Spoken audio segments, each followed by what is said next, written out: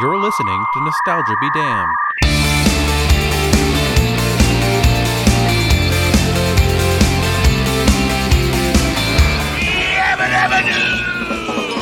Flintstones, meet the Flintstones. They're a modern Stone Age family. From the town of Red Rock, they're a page right out of history.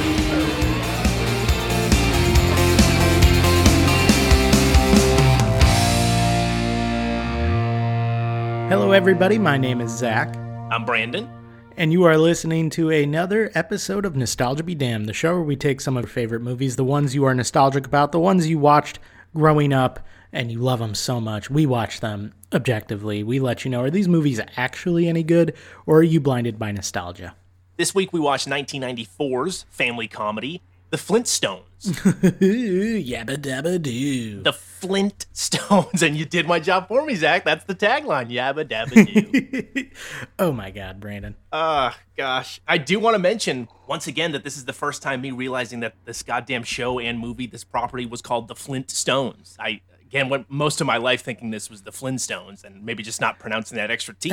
And how you missed the fact that it was a rock pun is beyond me, because course. there is that's all this show and movie are. You only got one rock pun in the name already. I didn't know they were going for two. Yeah.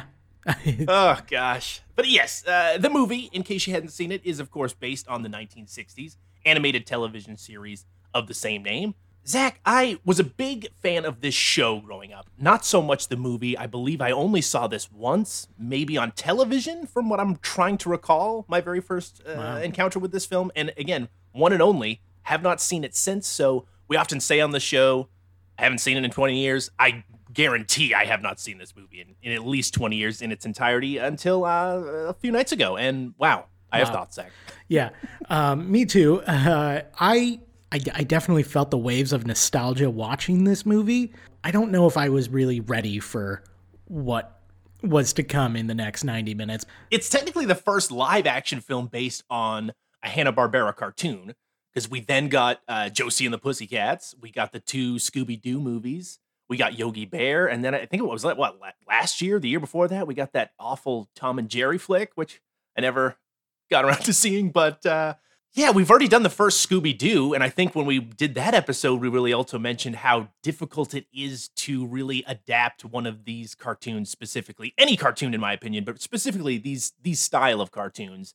The Flintstones, in particular, like the Jetsons, which was, I guess, the future Flintstones. Do you remember them? Because the Flintstones is essentially the Honeymooners in animated form. It's just, your basic sitcom, but with rock puns.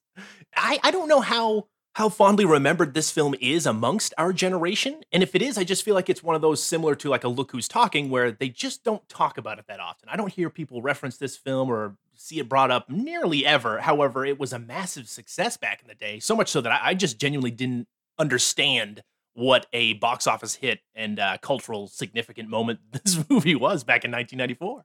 It was an easy one for parents to go to, and I think it drew the attention of boomers who probably grew up watching that. Yeah, it's funny how that was the release of this film in 94 was about 30 years since the original show had debuted. So you had the nostalgia of those parents bringing their kids to that.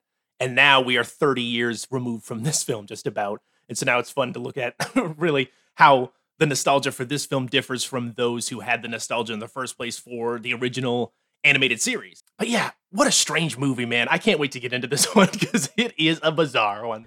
It's bizarre, but is it bad? We don't know, Brandon. Stay tuned for the end of the episode. Yeah, stay tuned. So it is directed by Brian Levant, who we've covered on the show here before with Jingle All the Way, which he made the very next year. What a talent. Yeah. He also brought us Problem Child 2, Beethoven, Snow Dogs, Are We There Yet?, The Spy Next Door, A Christmas Story 2, and his most recent theatrical release, I believe, was Max 2 White House Hero. That is a lethal filmography. For sure. It is rough. And a bunch of them that we need to cover on this show. Snow Dogs, dude. Yes. Stay tuned. Are we there yet, bro? Oh, man, I hate it. Are we there yet so much? But The Flintstones, the movie here cost $46 million to make. It earned $130 million in the U.S. and a whopping $341 million worldwide. Huge success. It was the fifth on the U.S. box office charts in 94, surpassed only by Forrest Gump, The Lion King, True Lies, and previous episode, The Santa Claus. Beat Pulp Fiction. Tarantino's The Flintstones? Better movie. Yeah, people cared more about The Flintstones in 94 than Pulp Fiction. It's a fact. Yeah. So it opened at number 1 at the end of May, ahead of Maverick and Beverly Hills Cop 3, I believe in their second weekends there. $37 million it made during its 4-day Memorial Day opening weekend in 94, which was a then record gross for the Memorial Day weekend. This was a box office record holder for a while there, Zach. Unbelievable. Breaking records. And you compare it now to the movies that hold the box office records now. Yeah, it's like Batman literally just came out and made $130 million, and we're like, oh, it did okay. Yeah, that's fucking insane. But as we mentioned, not necessarily beloved by audiences or critics, despite the huge box office success. It has a 4.9 on IMDb and a 20% on Rotten Tomatoes, with a critics' consensus that reads, "The Flintstones wastes beloved source material and imaginative production design on a tepid script that plunks Bedrock's favorite family into a cynical story awash with lame puns." All right. Okay. We'll get into it. Yeah. It did make a few worst of the year lists, and it did win a few Razzies, 2 specifically, one for worst screenplay and one for worst supporting actress. Rosie O'Donnell. Haven't gotten into the cast of this film yet, but it is a pretty stacked one. It's a stacked cast. I mean, John Goodman, Rosie O'Donnell, Rick Moranis. Kyle MacLachlan. Yeah, a lot of people I loved back in the 90s, still love today, and this was a role, specifically Fred Flintstone, that a lot of actors were considered for. You got all of your, 90s beloved favorites in here. You got John Candy, Jim Belushi, Dan Aykroyd, Bill Murray, Chevy Chase, all considered for that role. However, I do believe, because this is a film that was executive produced by Steven Spielberg, Spielberg had his mind set on John Goodman after their work together on Always, and I think they fucking nailed Fred Flintstone. John Goodman is crushing this role. Rick Moranis, apparently not too many people considered for that role. I guess the only other major name was Danny DeVito. I'm trying to picture Danny DeVito next to John Goodman, and John Goodman seems to really be doing the mimic of the character in the cartoon. And while I think Rick Moranis does kind of go for the aloof, kind of schlubby nature of Barney Rubble, he doesn't quite capture it, I think, that like John Goodman does. But again, I like what he's doing here. Again, Rick Moranis is such a good sight to see on screen, and so he's a welcomed presence. I just was happy to see him, so I didn't really care. But if you go back and watch that cartoon, Barney is very like deep voiced and like luggish almost, and I just don't really get that out of Rick Moranis. He's trying with the voice. He does the okay, Fred, like that kind of stuff. But yeah, I don't know. I don't know who I would have cast though. I think it's a really tough role to cast. It is, and I was thinking if this movie gets, or this property rather, gets rebooted here in 2022, who you'd cast. Because I feel like they'd just go the sexy popular route, and it wouldn't actually deal with anything to really do with what those characters look like or anything. It'd be fucking Ryan Reynolds and Chris Pratt up there. Chris Hemsworth. Oh my God. It would absolutely be fucking Chris Pratt. Yeah, man, he gets either role, yeah. As fucking Fred Flintstone. It's like not even a question. The guy's playing fucking Mario. Well, that's because of his Italian heritage, Dak. Yeah, because he sounds exactly like a very well-established animated character.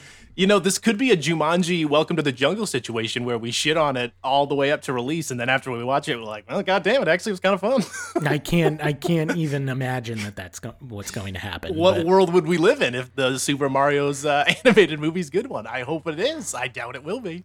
I doubt it will be.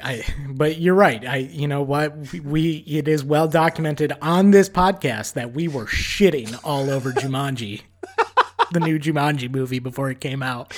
And goddamn it, a year later, we were eating those words. Yeah, and we'll eat them if it's good. We'll eat them if it's good. We'll eat them if it's good, but I don't think so. Mark it down.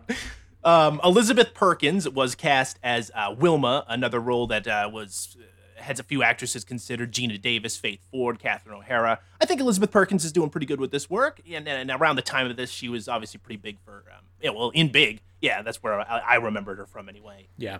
And then, of course, you got Rosie O'Donnell. Yeah. It is what it is. I don't know if it's Razzie Award worthy, but it's not great. Rosie O'Donnell, yeah, I don't know. That's, again, sure. In the 90s, absolutely. Yeah, I don't know. Is she Betty Rubble?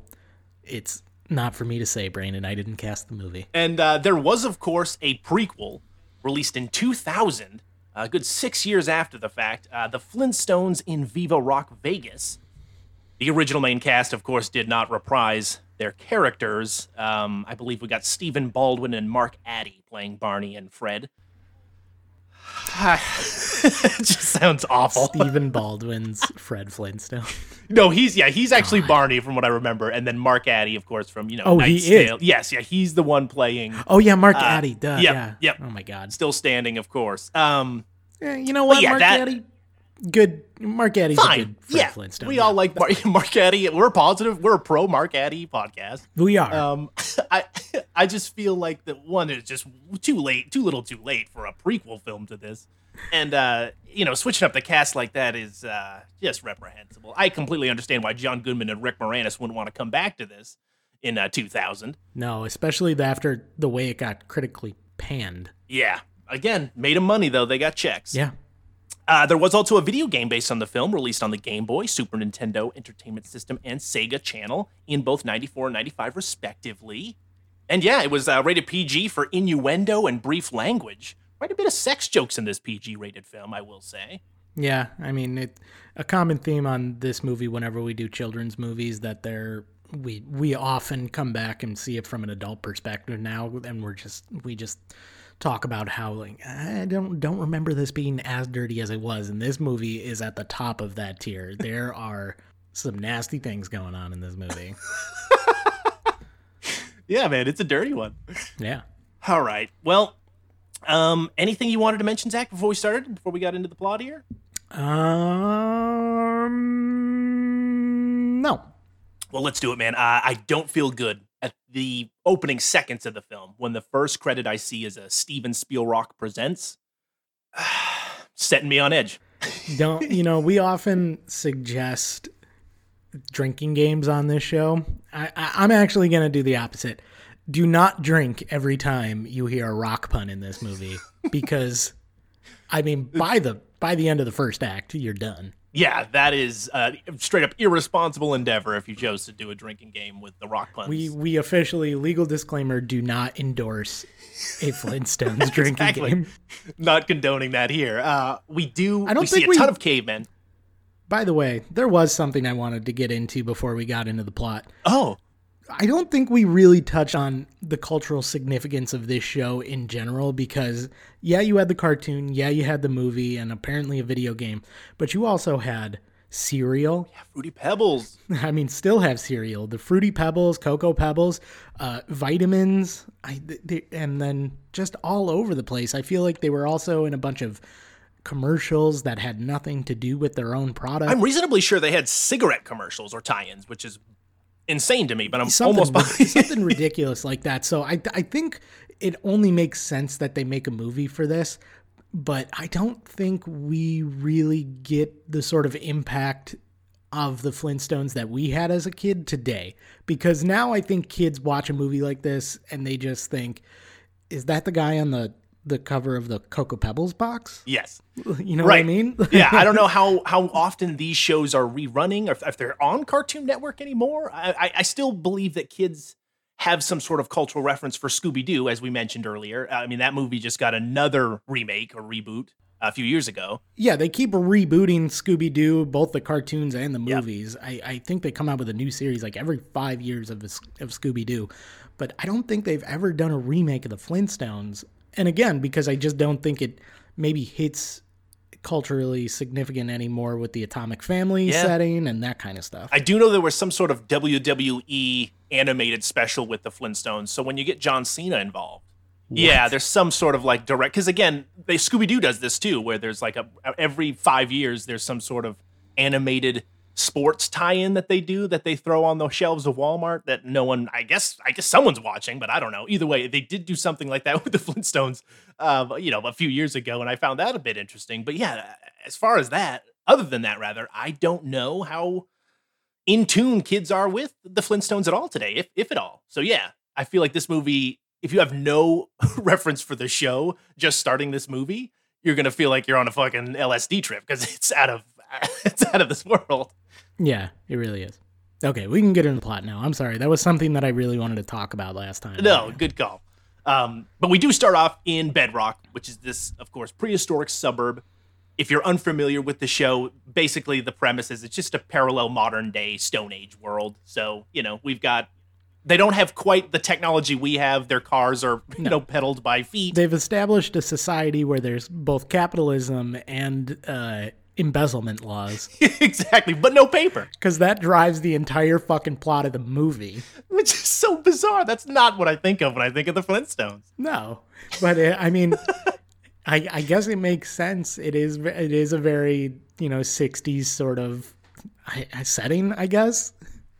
Sure. Because they speak like we do. Ton of historical anachronisms and as we mentioned, rock puns. But Bedrock, full of working class families, as well as sleazy businessmen. The first person we're really introduced to is the new vice president of Slate & Co., where Barney and Fred work. That is Cliff Vandercave, played by Twin Peaks' Kyle MacLachlan. God. The names in this. There's obviously a bunch of established characters from the cartoon and they all have rock names and stuff. Mr. Slate and the Rubbles and the Flintstones, but the made up names are so over the top because there's Cliff Vandercave, which is obviously stupid, and his associate, his partner in crime, if you will, Sharon Stone. Played by Halle Berry in one of her, earlier film roles. They did, of course, offer the role of the sexy secretary to Sharon Stone, thinking that'd be fucking hilarious. Which they're right. Would have got a laugh out of me. Right. Yeah, I would have laughed. She did sadly turn it down. But Cliff and Sharon are planning to scheme this company out of its fortune. They're looking for some poor working schmuck to pin it all on. So they're going to try to promote someone to be the new vice president of this company, and then sort of just embezzle all the funds underneath their nose and then blame it on them, get out of town. I love me some Kyle MacLachlan whenever he shows up in a movie. It's rare, and no matter the role, he's always putting his all in it, and he's just one of those few performers that can play, the aloof kind of, or like, who's one of the few character actors that can play, the stoic, sexy type, or here he's playing this fucking insane, over-the-top villain. He's one of my favorite actors. I really do. I love him because he's, in real life, such a nice guy, but he's so versatile as an actor. You obviously mentioned him in Twin Peaks. He's the mayor in Portlandia, which, if you haven't seen that show, go check that out. It's fucking hilarious. And he's he plays Paul Atreides in the original Dune movie too. That's right. Yeah, he's in a ton of David Lynch stuff. Blue Velvet. Him and David Lynch are pretty intertwined, which is great. Because I think he just fits into literally anything David Lynch wants him to do. So he truly is one of my favorite actors, and I was so stoked because I'd completely forgotten that he was in this movie. And so when his name shows up in the credits, I kind of peed myself a little bit. Well, it's time to go home from work, so we get the sort of recreation of the title sequence of the show. We get the theme song and everything. It kind of fires me up. I gotta admit that even not having seen the show in decades, and same with this movie, really not remembering any of it. Just to, again, if you have any sort of reference for this show, you'll immediately pick up on what they're doing. And it's because it's so faithful, you kind of get a smile. It's like, yeah, this is what it would look like, I guess, in live action. This movie does such a good job at staying faithful to the source material. I mean, almost to a fault to some degrees. But it really, I feel like we see so many of these movies that are based off of a book or a show, specifically cartoons, that kind of throw away the source material and just say, well, he can't really do that in a movie.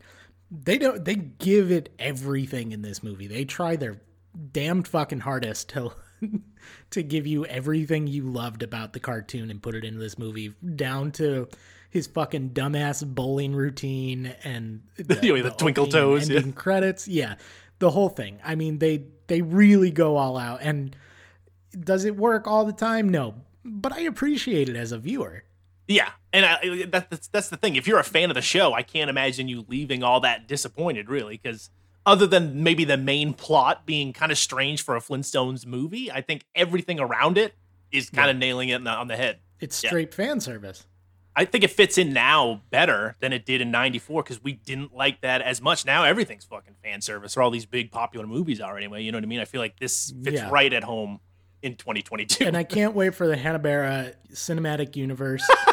Yeah, man. The HBCU. Get Jabberjaw in there, whatever the fuck his name is. Yeah. Yeah, Captain Caveman, Josie and the Pussycats. Yogi Bear, bring him back too. Yeah, absolutely. Yogi I'm down Bear, for this yeah. Avengers I mean, it's all going to team. be great. I'd watch them beat the shit out of a purple guy.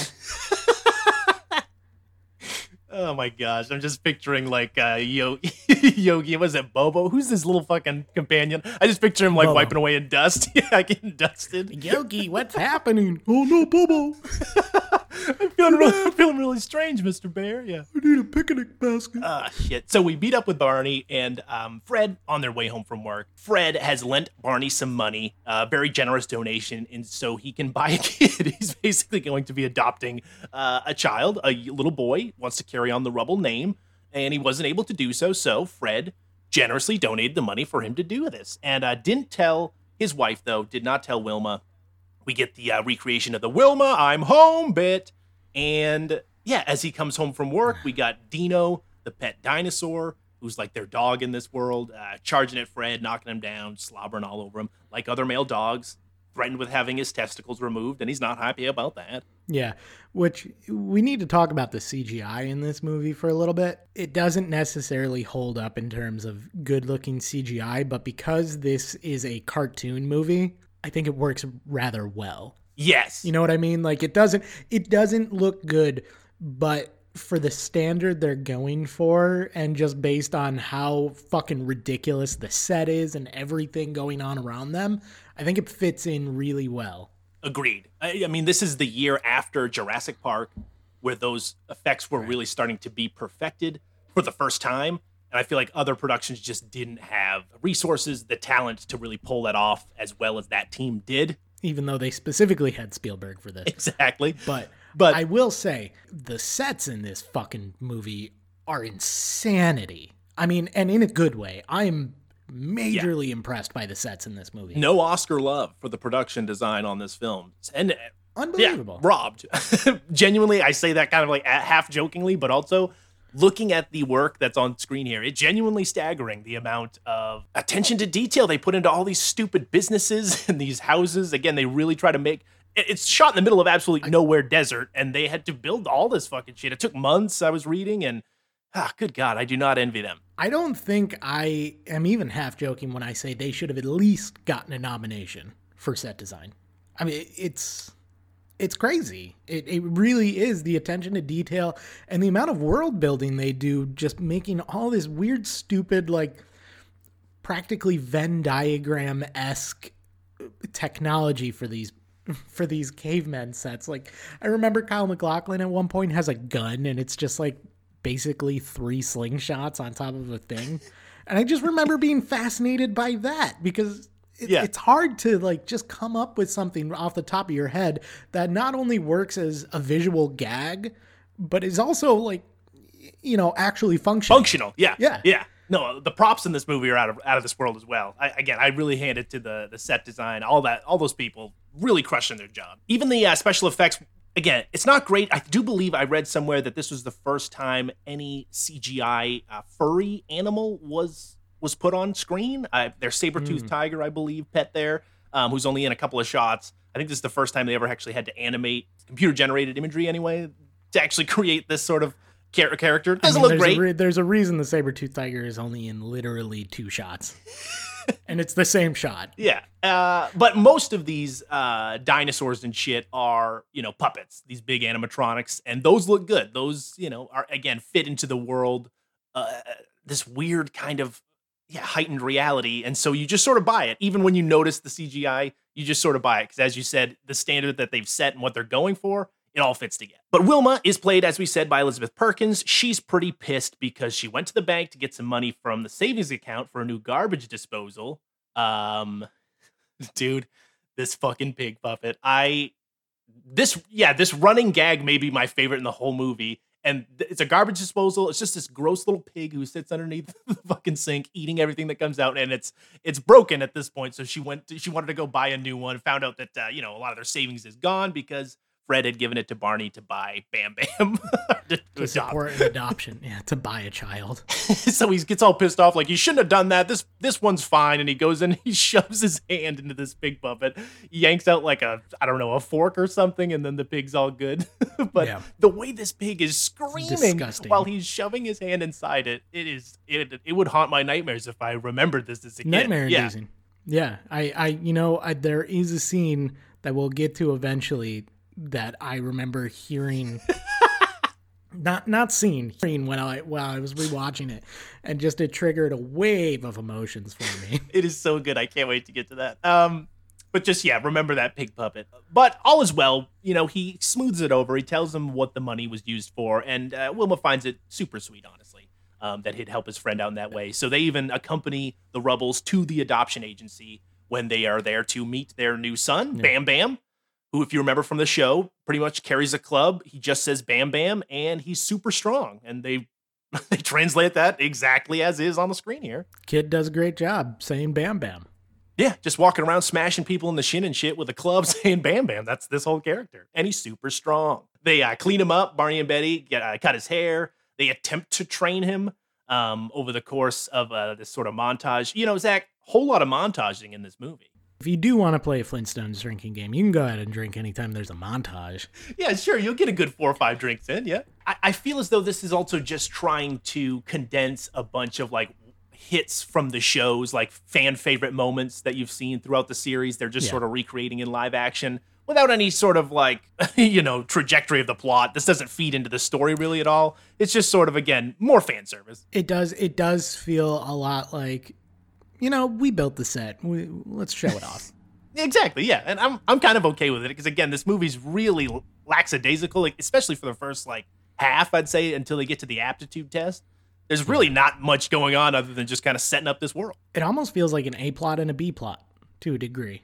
It feels like an episode of The Simpsons where they start off with, a plot that's 5 minutes long that just kind of sets up the second half of the whole episode. Sure. It's very formulaic, and it's weird that because you don't see that often in movies. Normally it's just one cohesive plot, but this one really, it is about the Rubbles adopting a wild child, and then it becomes this whole scheme of embezzling, and it turns into a bit of craziness, but it is strange how it just feels like almost 2 different movies for a while. Yeah, because we get they're trying to faithfully recreate the whole bowling league bit.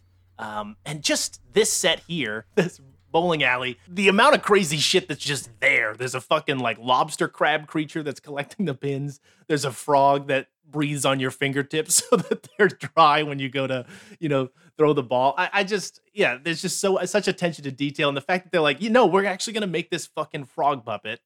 Like, you don't need that. It's in there for a shot. You don't need that at all.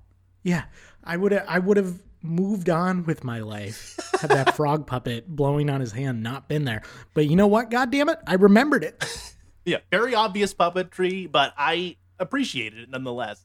But after Fred has won the game, he's celebrated, namely by Barney, who has this like poem prepared and everything, this sort of speech that brings Fred to tears, basically thanking him for all he's done and that, some way, somehow I will pay you back. But when Fred gets home that night, he is startled by his mother-in-law. We got Pearl Slaghoople, played by Elizabeth Taylor. Sadly, in her final theatrical film appearance, she didn't pass after this role. However, she did pass on Hollywood after this.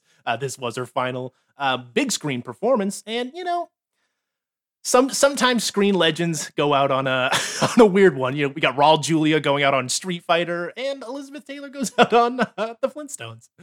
But she's basically there to, emasculate Fred, for not being as successful as she would want the husband of her daughter to be. And then he's just basically threatening to beat her up this whole time. There's a lot of honeymooners, like, if you weren't a man, I'd type lines and like, guys he's like, where's my club type deal. It's like, oh boy. Because of this, emasculation, Fred decides, I really want to change this. I want to be successful and be the best I can be. And so he decides to jump at an opportunity presented at work the next day. And this is where the plot sort of gets into motion. This is where Kyle MacLachlan has set up an aptitude test so that basically to allow all these working Joes the chance to become an executive of Slate & Co. But we know as the audience, this is all part of his scheme, but Fred sees this as his moment to sort of, seize the day type deal. So the only problem is Fred's fucking dumb. He's an idiot. And I don't remember from the show if he was always more dumb than Barney or if Barney was the dumb one. I think just for the sake of this movie, they reversed it. Yeah, so Barney realizes as he's like passing the tests in that all of Fred's answers are pretty much wrong. So he uses this as the opportunity to pay Fred back for all he's done for him. And he swaps their tests, puts his name on Fred's and Fred's name on his. And because of this, Fred gets the highest and Barney gets the lowest scores, even though technically their tests were swapped. But Fred gets the job, receives the promotion, complete with all the executive perks, such as a luxurious office and Sharon Stone appointed as his secretary. We mentioned some of the sexy jokes at the beginning of this movie. Frankly, I feel like Halle Berry's too sexy for this movie. This family's film? Yikes. Can you explain the Dictabird? Yeah, it's voiced by Harvey Korman from like Blazing Saddles and Carol Burnett show. I think he even actually did a voice back on the original show. But yeah, kind of a funny bit that does turn into something far more important than I thought it'd be anyway. But to test Fred's sort of willingness to comply, to follow orders, Cliff demands that he fire Barney. And if he doesn't do so, he's also fired. So he has to go. When he goes home, there's this big like welcome home congratulations party. And, Barney's there trying to give him like a rock suitcase, right? Okay, I have to admit something to you. My fat ass child brain thought it was like a weird cake, a weird gray and green cake. Which I can't understand. There's a handle on it, Zach. I fucking want to eat that suitcase, though. That suitcase looks fucking delicious. Oh, that's great. But yeah, very embarrassingly, Barney is fired. He's canned. He hit rock bottom. Oh, fuck me. So Wilma convinces Fred to have the Rubbles come stay with them because they can't afford their house anymore. Despite Halle Berry being very flirtatious, Fred does remain faithful to Wilma, even telling her the story of how he and Wilma first met, which sounds disgusting because I guess she was working at like some sort of all-you-can-eat contest, and she was the one who had to come clean him up. How does that make a good first impression on a woman? Caveman days, different time. However, Fred's job and newfound wealth eventually starts to hinder his relationships with Wilma and the Rubbles. He just kind of turns into a bit of a dick. And this is, again, where I kind of understand the critics' consensus there on Rotten Tomatoes, where this takes a very strange turn into, just him being sort of an uppity, like, aristocrat or trying to be. And because Kyle MacLachlan really wants to sell the fact that, he's truly embezzling, he sort of nudges him in the direction of buying all this shit he doesn't need and spending all this money, essentially. He even tricks Fred really into dismissing the other workers. So there's this whole bit where he forces them essentially to sign all of these papers. He thinks that he's giving them time off, right? But they're essentially pink slips. So he hands him a bunch of documents and says, oh, well, it's time to give your worker friends down there some much needed time off. And Fred sees that as, vacation. I'm approving vacation hours. But he's signing pink slips or pink rocks. Yes. And by signing, we mean chiseling, because again, no paper. Everything's done on slate tabs. Yeah. So he's building an assembly line that is going to make essentially all the workers, all the work that they do, everything obsolete. Barney, meanwhile, has been hopping from job to job. One of the jobs is he's a gas station attendant. And in this world, because they don't use actual fuel, it's their feet. So he just washes people's feet as they come up disgusting to the station. It's so gross. Yeah. If you are not a fan of feet, this movie is not for you. Not for you. Yeah. Oh boy. But he does eventually also get a job as a busboy. And wouldn't you know it, it's the restaurant where the Rubbles are supposed to be meeting the Flintstones for this sort of celebratory dinner. So he comes out all ashamed and embarrassed to clean up their table. Very sad moment. But he does witness on the news there that all of the workers there at Slate & Co. Cave News Network, of course, CNN. All the workers are rioting in the streets. Again, they have television and cameras. They don't have paper or money. It's just it's so stupid. Whatever. Oh gosh. But yeah, so there's this whole blow up scene at the restaurant where after Barney has seen the news, kind of has this whole confrontation with Fred, eventually punches him because he's sick of his shit. You know what I mean? He's like, you fired all our friends and all this shit. Like, you're terrible. And he finally does confess about the whole test swap thing. Further just kind of twisting the knife in Fred that he's a fucking idiot. I did the job. You know what I mean? I deserve that. And that's when the rebels just move out. You know, Wilma gets pissed. Just starts breaking shit around the place, all the stuff that they bought. She's realizing that it's, you know, all this money has sort of turned them into snobby chodes. I did get a laugh out of this when she is going around the house just sort of breaking stuff. You know, Fred, he's like, you're going to feel, he tells her she's like foolish for overreacting. He's like, it's going to take you hours to clean this up. Oh, man. The misogyny in this movie is... Oh, gosh. But Fred goes back to the quarry, discovers Cliff's plan, and tries getting Mr. Slate, like the head of the company, to fire Cliff. However, there's just too much evidence, you know, linking Fred to the embezzlement, that he's fired as well. Everything looks like he stole the money. Cliff's reported him to the police. So Fred like flees. There's this manhunt that ensues, I guess, where the police and the workers are all searching for him. He's walking around with a fake beard and mustache. Dude, and this is the part that we hinted at earlier. This is like a homeless encampment, essentially, right? I was going to say, do you want me to tell it? Oh, please do, yeah. Yeah, so he's walking around in this weird homeless encampment where all the workers are. And I don't know why he goes here, other than it might be one of the last places that the police would look for him. Very bizarre. But anyway, he's walking around and, you know, among all these unemployed cavemen is the fucking garbage disposal that he got rid of, that fat pig puppet. And his beard falls off, and the pig puppet recognizes him and lets out the most ear-piercing scream. I mean, just, it gave me actual goosebumps watching it and hearing this pig puppet scream, Flintstone! Like, I can't even do it. No, I'm going to lay it in. I'm definitely going to lay it in here. Yeah, put it in. Put it in. Flintstone! Flintstone! It is Flintstone.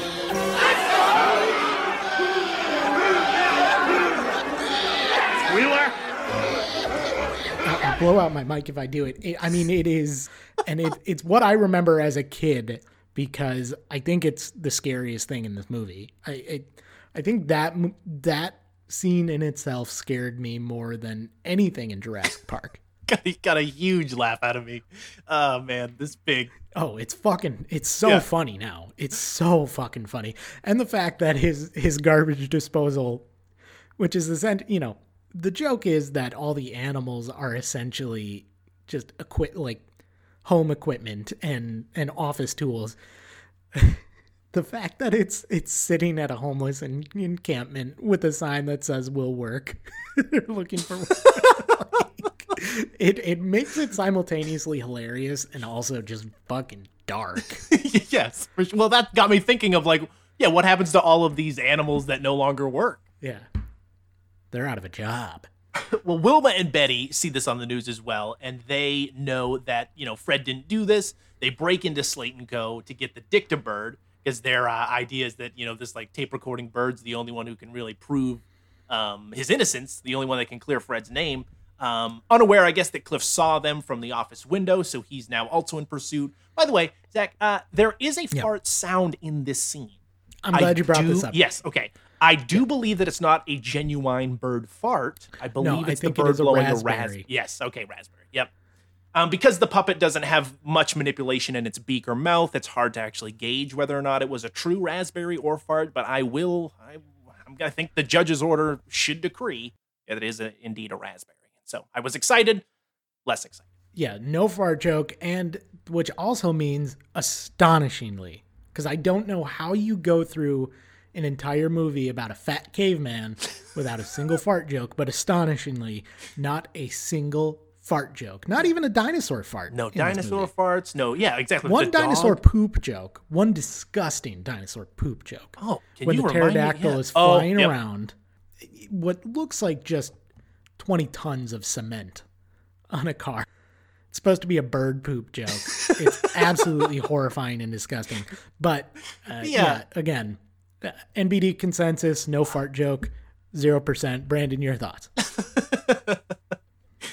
When I guess Barney shows up after the homeless encampment, sort of like taken Fred prisoner, and they plan on hanging him, right? There's like a lynch mob. Yeah, plan on killing him. Yeah, he starts a frenzy, so they bring him to like the town square to kill him, and that's when Barney shows up. Now as a snow cone truck driver or whatever. Again, I love his jobs that keep switching. He's had so many weird fucking jobs in this movie. And the time span of things, like within days, you can lose your house. Like there's no, again, I guess the system they have set up here is like if you don't pay daily, I don't know, then you're out. No fucking clue. How in debt are these people? Yeah, I was gonna say maybe it's a commentary on how close we all are to the poverty line. You know, one bad check, one missing check, and you're done. Don't I fucking know it? Oh, don't we all, man? It's a sad, sad world out there. Gas is $5. Oh God. I'm gonna have to start pedaling to work. Yeah. Good. So Wilma, Betty, and the Dictabird show up just in the nick of time to save Fred. Also Barney, because at this point, you know, Barney and Fred have sort of a heart-to-heart where he forgives Fred, and because they realize that they're friends, they just like, well, we're gonna kill you too. God.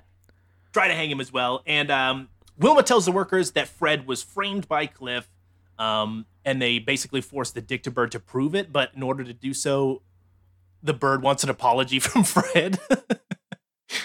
There's this whole back and forth before he finally spits one out. And yeah. This bird is becoming integral to the plot, and I just didn't expect it throughout the whole movie and didn't need it. Because yeah, he basically then tells all the kids to like, all right, everyone sit, or all the workers like, sit down. I'm going to tell you a tale of mystery or whatever. He goes through this long convoluted tale of how Fred is innocent. Let's see. Yes. But when they come back home from the unsuccessful lynching, they find their house was ransacked.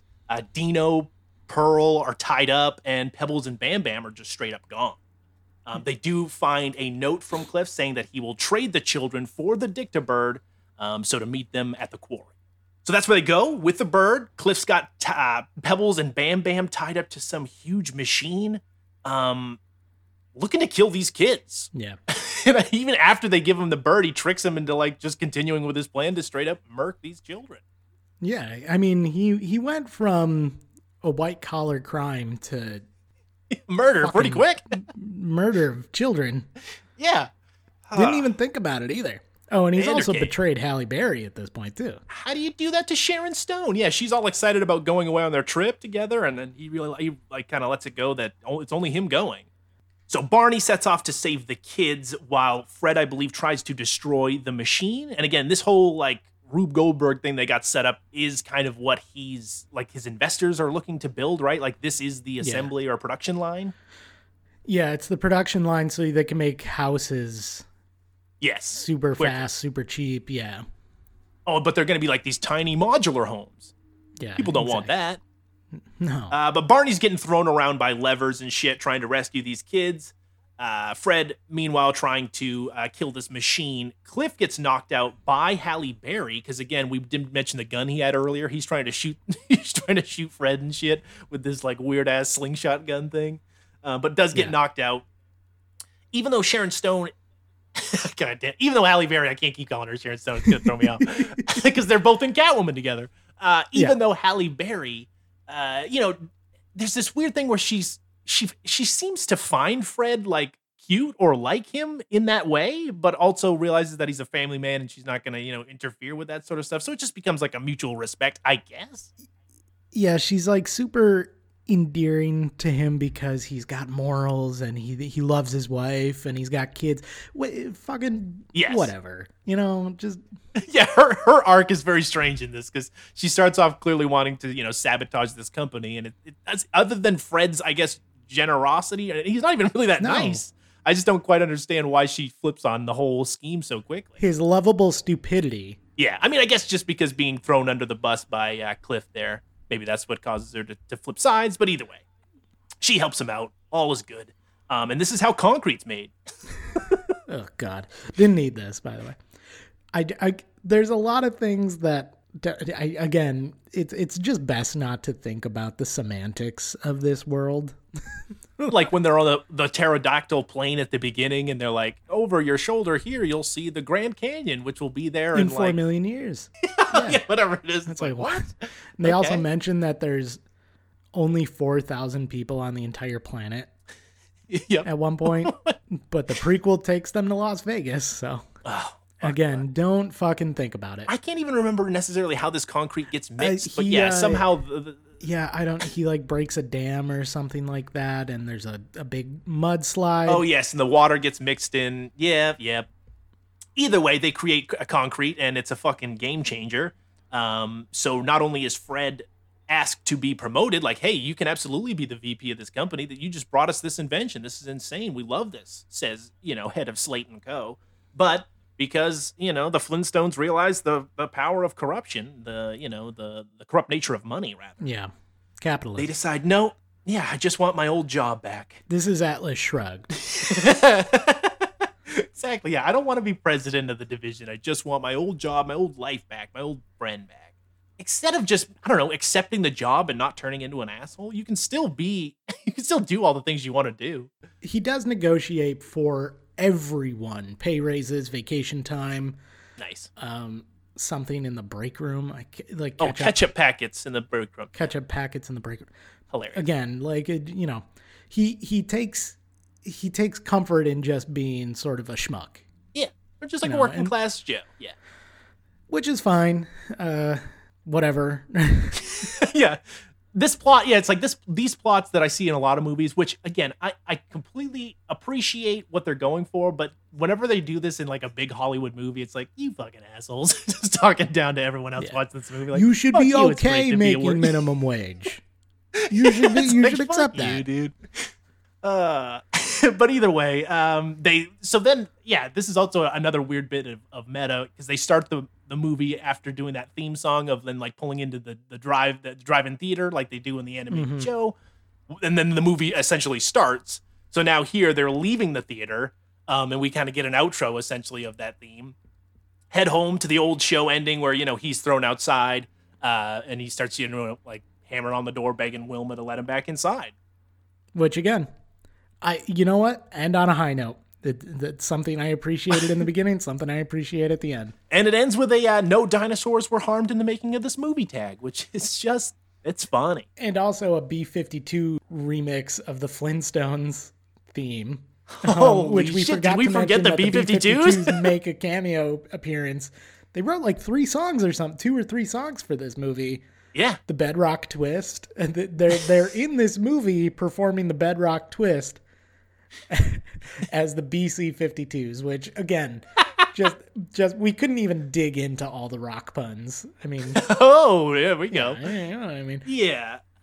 They did 2 songs. They did that, and then they do, of course, the theme song of the Flintstones there as well. But yeah, that's the movie, The Flintstones.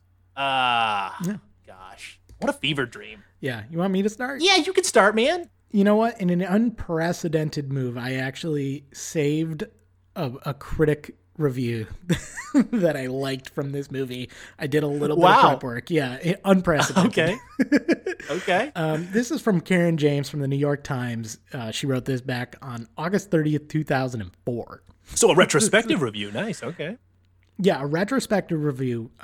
And I appreciated this review because, again, what was it on Rotten Tomatoes? Like a 30 or something bad? 20%. 20.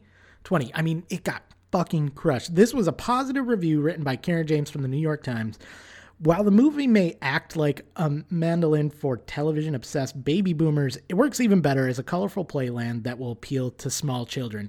And, so many times on this podcast, Brandon, you and I talk about who is this movie for, because it gets so muddled and confusing sometimes as far as, there's too many kids jokes, not enough adult jokes, or there's too many adult jokes that shouldn't be in a kids movie. I think this movie, when it came out specifically, was in a very unique position to appeal to both audiences. I think, kids loved it because it was a cartoon and there were dinosaurs and, funny bowling scenes and bullshit like that. But this was also a cartoon that baby boomers grew up on. I mean, this is an old fucking cartoon. So there was a chance to appeal to more than one audience. And I think this movie, while the plot definitely is not perfect, far from perfect, it's weird and crazy. I think this movie does a remarkable job at appealing to a wide audience, because there's shit that everybody loves in it. There's stupid dinosaur jokes and like funny, physical humor in it that kids are going to love, but it's raunchy and it's a bit more complicated than it seems. And I think baby boomers probably appreciated that a lot when it came out, that they saw something that they grew up watching and it was made for them now as an adult live action film. So I really appreciated that from this movie. And I think it gets a bad rep just because, yeah, the plot is convoluted and weird and not great. And it does kind of shit all over the main character a little bit, but I think it's not as bad as people said it was. And you take all the other things in this movie, the casting, the performances, I don't think anybody really has that bad of a performance. Maybe Rosie O'Donnell, but the set is unfucking believable. It leans into the source material. I really do believe that this is a misunderstood movie. And God damn it, as someone who watched it as a kid and enjoyed it as a kid over and over again, I fucking found a lot of enjoyment out of it as an adult. I can't say there was one point in this movie where I was super bored. Maybe just one of the like 3 montages that we end up getting, but it was funny and different enough to keep my attention the whole time. So I think this movie gets a bad rep. I think it's a lot better than what critics said it was back when it came out. And I think if you were nostalgic about it or you watched it as a kid, absolutely give this another fucking watch, because it's like watching an entirely different movie than when you were a child. It's completely a different movie. And while it's not perfect, far from it, I think it's good. I think this is a genuinely good movie. I'm giving this movie a 70%, Brandon. Holy shit. This movie was fucking... I think it was worth a watch, and I'm really glad we watched it. I can't believe how much I enjoyed it. I fucking fully expected to think this was absolutely asinine, but I think if you take it at face value for what it is, I think it's remarkably well made. Dude, a 50% discrepancy. That is outrageous. That's crazy. I know. It's crazy, especially coming from me. I'm more of this. I'm more of the cynic on this show. Yeah. But I truly believe that this movie was misunderstood. And I think, if you just fucking set your expectations that you are coming in to see essentially a fever dream, I think this movie is worth the watch. And I really do think people of all ages could get enjoyment out of it. And you don't see that very often on this show. I definitely agree that this is better than I think what critics had stated back in '94. I think it's a movie that does fit in a bit better now with our current film landscape than it did back then. And while I will say that this could have been interpreted as, like a misunderstood movie, I do find a lot of enjoyment specifically out of the 2 leads. I think John Goodman and Rick Moranis are great here, particularly John Goodman. Kyle MacLachlan, as we stated, always a welcome sight on film. I do think this is a well-cast film. We mentioned it before, but God damn it, the sets, the prop design here, above and beyond. Astounding. I think it does so much work to try to build this world that once you're maybe 5-10 minutes into this movie, you completely understand where it's going. And sort of once you're locked in, I feel like, you can have a really good time. Specifically, I think if you had some drinks or some green, make it all go down a little bit smoother. Oh, yeah. If I had to go back and do it differently, I probably would have had a little grass before. Yeah. First off, one of the best TV film to movie adaptations around. Yeah. And it's hard to say because that's a genre that's just honestly usually pretty terrible. I think this is the best Hanna-Barbera turn film adaptation, despite it being probably the lowest on Rotten Tomatoes or one of the lowest. And while I do find the plot sadly a bit too complex for kids, I feel like where they go with the narrative turns into something that I just worry won't necessarily intrigue kids, but also is just not what I think of when I think of the Flintstones. While I do always think of that, the nuclear family, that whole, coming home from a 9-to-5 job and the pain in the ass the workday was, where they go with the embezzlement and, company scheming and things like that is a bit weird. But I think they keep the tone light. They keep it moving pretty quickly, and thankfully this doesn't overstay its welcome. Ah, gosh, I can't go as far as a 70, but I do. 20% is far too low. I think this is a movie that if you do have nostalgia for, definitely give it a revisit because, as you said, Zach, I think this is a movie that changes over time, and I feel like revisiting it as an adult could give you a new perspective on maybe, I don't even know if this is what they were going for, but how the film kind of holds up today is this truly bizarre fever dream of like a live action, cartoon. It really is a live action cartoon.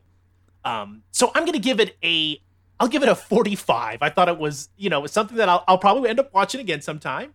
Wouldn't, bemoan anyone from saying this is, one of their favorites from childhood anymore. I feel like this movie has had such a bad reputation over the years, and undeservedly so. I feel like this is a movie that people really pegged incorrectly back in the day. And while it's not a great movie and will not hold up for many people, I think the people who, if you're in line with the weird tone this thing's giving you, you can sit back, relax, and have a good time because I genuinely enjoy this way more than I thought. I thought this was going to be a fucking slog. And I walked out of it thinking like, yeah, that was dumb, but I had fun. Yeah, I totally agree. I just, you look at how much effort was put into that movie in terms of the set and the props and the costumes and really kind of just how they really understood that they're adopting something and they want to make it fucking goofy. And I think they just do a really good job. You don't see that kind of shit anymore. If this movie gets made today, it's probably a little bit more self-serious. It's probably definitely all fucking CGI. None of these sets are making it into the... It's too fucking expensive and time consuming.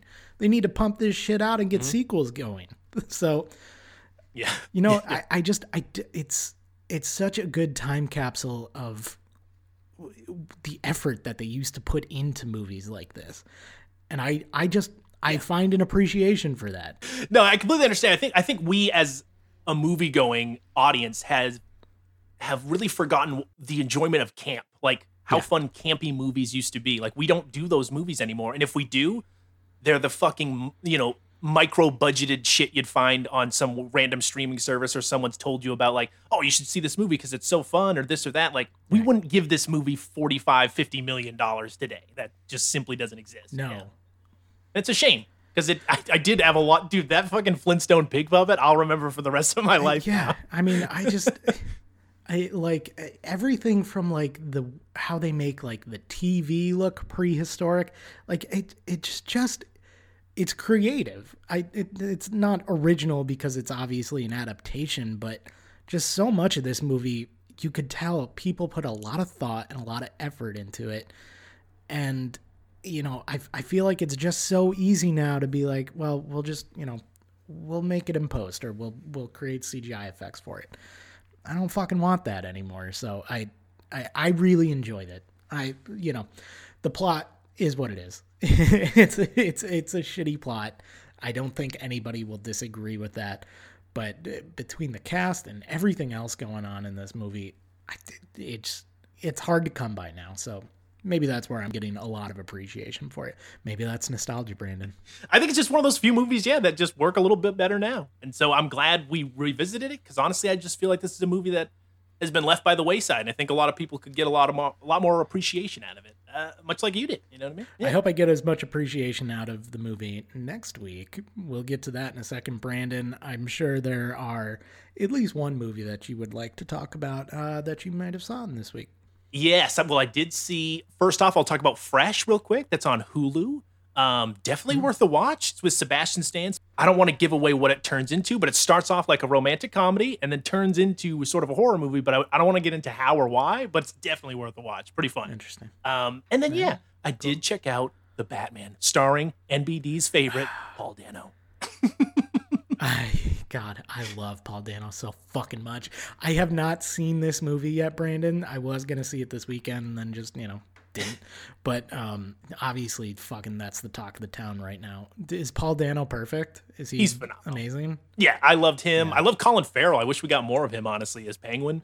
But I'm all in on if this is just a one and done. Cool. Awesome. Just glad to see this version of Gotham.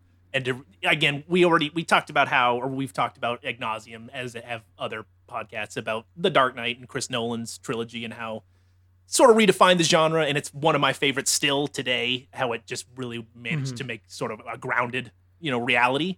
This one goes, even one step further where they're really interested in, if you count the minutes in the movie, by the way, 3 hours long, but if out of this 3 hour long movie, you count the minutes that Robert Pattinson is Bruce Wayne without any sort of Batman attire on, it's like 20 minutes tops. He's barely Bruce Wayne in the movie, which is great. Like, I love that this is a movie where he's in fucking Batman almost the entire movie. That's fucking awesome. Yeah.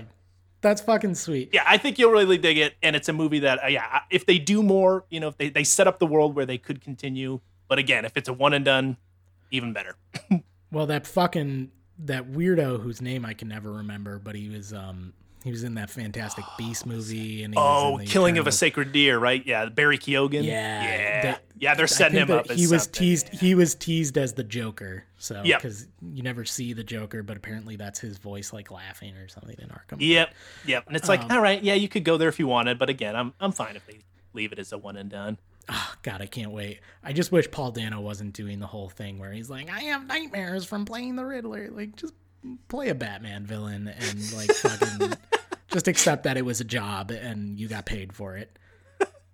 Oh gosh, yeah. I think I saw that where someone tweeted out something about how Paul Dano says he got nightmares from playing the Riddler, and Zoe Kravitz, drank milk out of a bowl to get into Catwoman, and Robert Pattinson's just like, I can't even fucking remember what the movie is.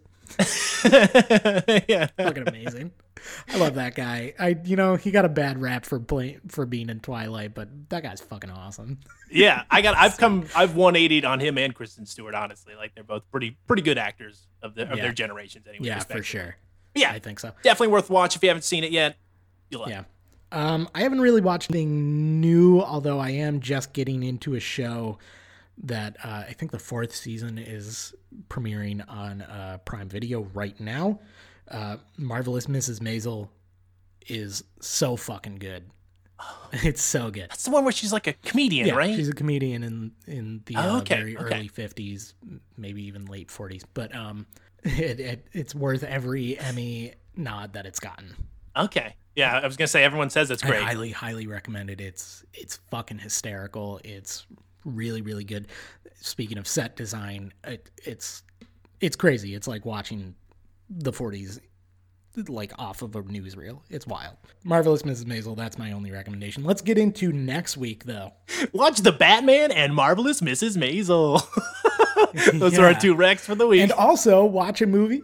Yeah, and also watch next week's, which is just on par with both of those things, both of those award-winning potential. Yeah, if you mix both of those together, you'll get this movie, yeah. Yeah. Oh gosh. Man. I don't know. Is this streaming anywhere, Zach? I can't remember. I know we found it streaming HBO Max. It's on HBO So yeah, Max. if you want to watch before the episode drops, feel free to check that out on HBO Max. We're traveling back to the year of 2002, I believe, for, I would say, and this is no stretch of the word, I think this is a fucking box office phenomenon. One of the few independent films we've covered on the show. I think the only one we did was Blair Witch Project. And Napoleon Dynamite 2, another one. Yep. Yeah, those movies were micro budgets and they just fucking take the world by storm. We're watching My Big Fat Greek Wedding. I'm so fucking excited. Dude. Oh gosh, yeah. We don't do too many rom-coms on the show too, so it's good to switch it up every once in a while. And yeah, this was like the one back in the early 2000s that everyone fucking talked about, and was heavily satired in the film Date Movie, which we'll probably also get into because it's Zach's favorite film. What the fuck is wrong with you? Yeah. That's a bullet to the head. Well, thanks everyone for listening, and hope you listen to more future episodes. So that means subscribe if you haven't. It'd be greatly appreciated on any app where you do download the podcast. We're on most of them, Apple, iTunes, Spotify, most of the big ones. And you can always find us on our original hosted site, which is nbd.podbean.com. You can also write us an email at nostalgiabedamnedpod@gmail.com. We love feedback. We ignore it, but we love it. Yeah, drop us a line on Twitter or on Instagram if you like as well. And again, thanks for listening. Hope everyone has a good week. Stay safe. Let's go! Get in! Right!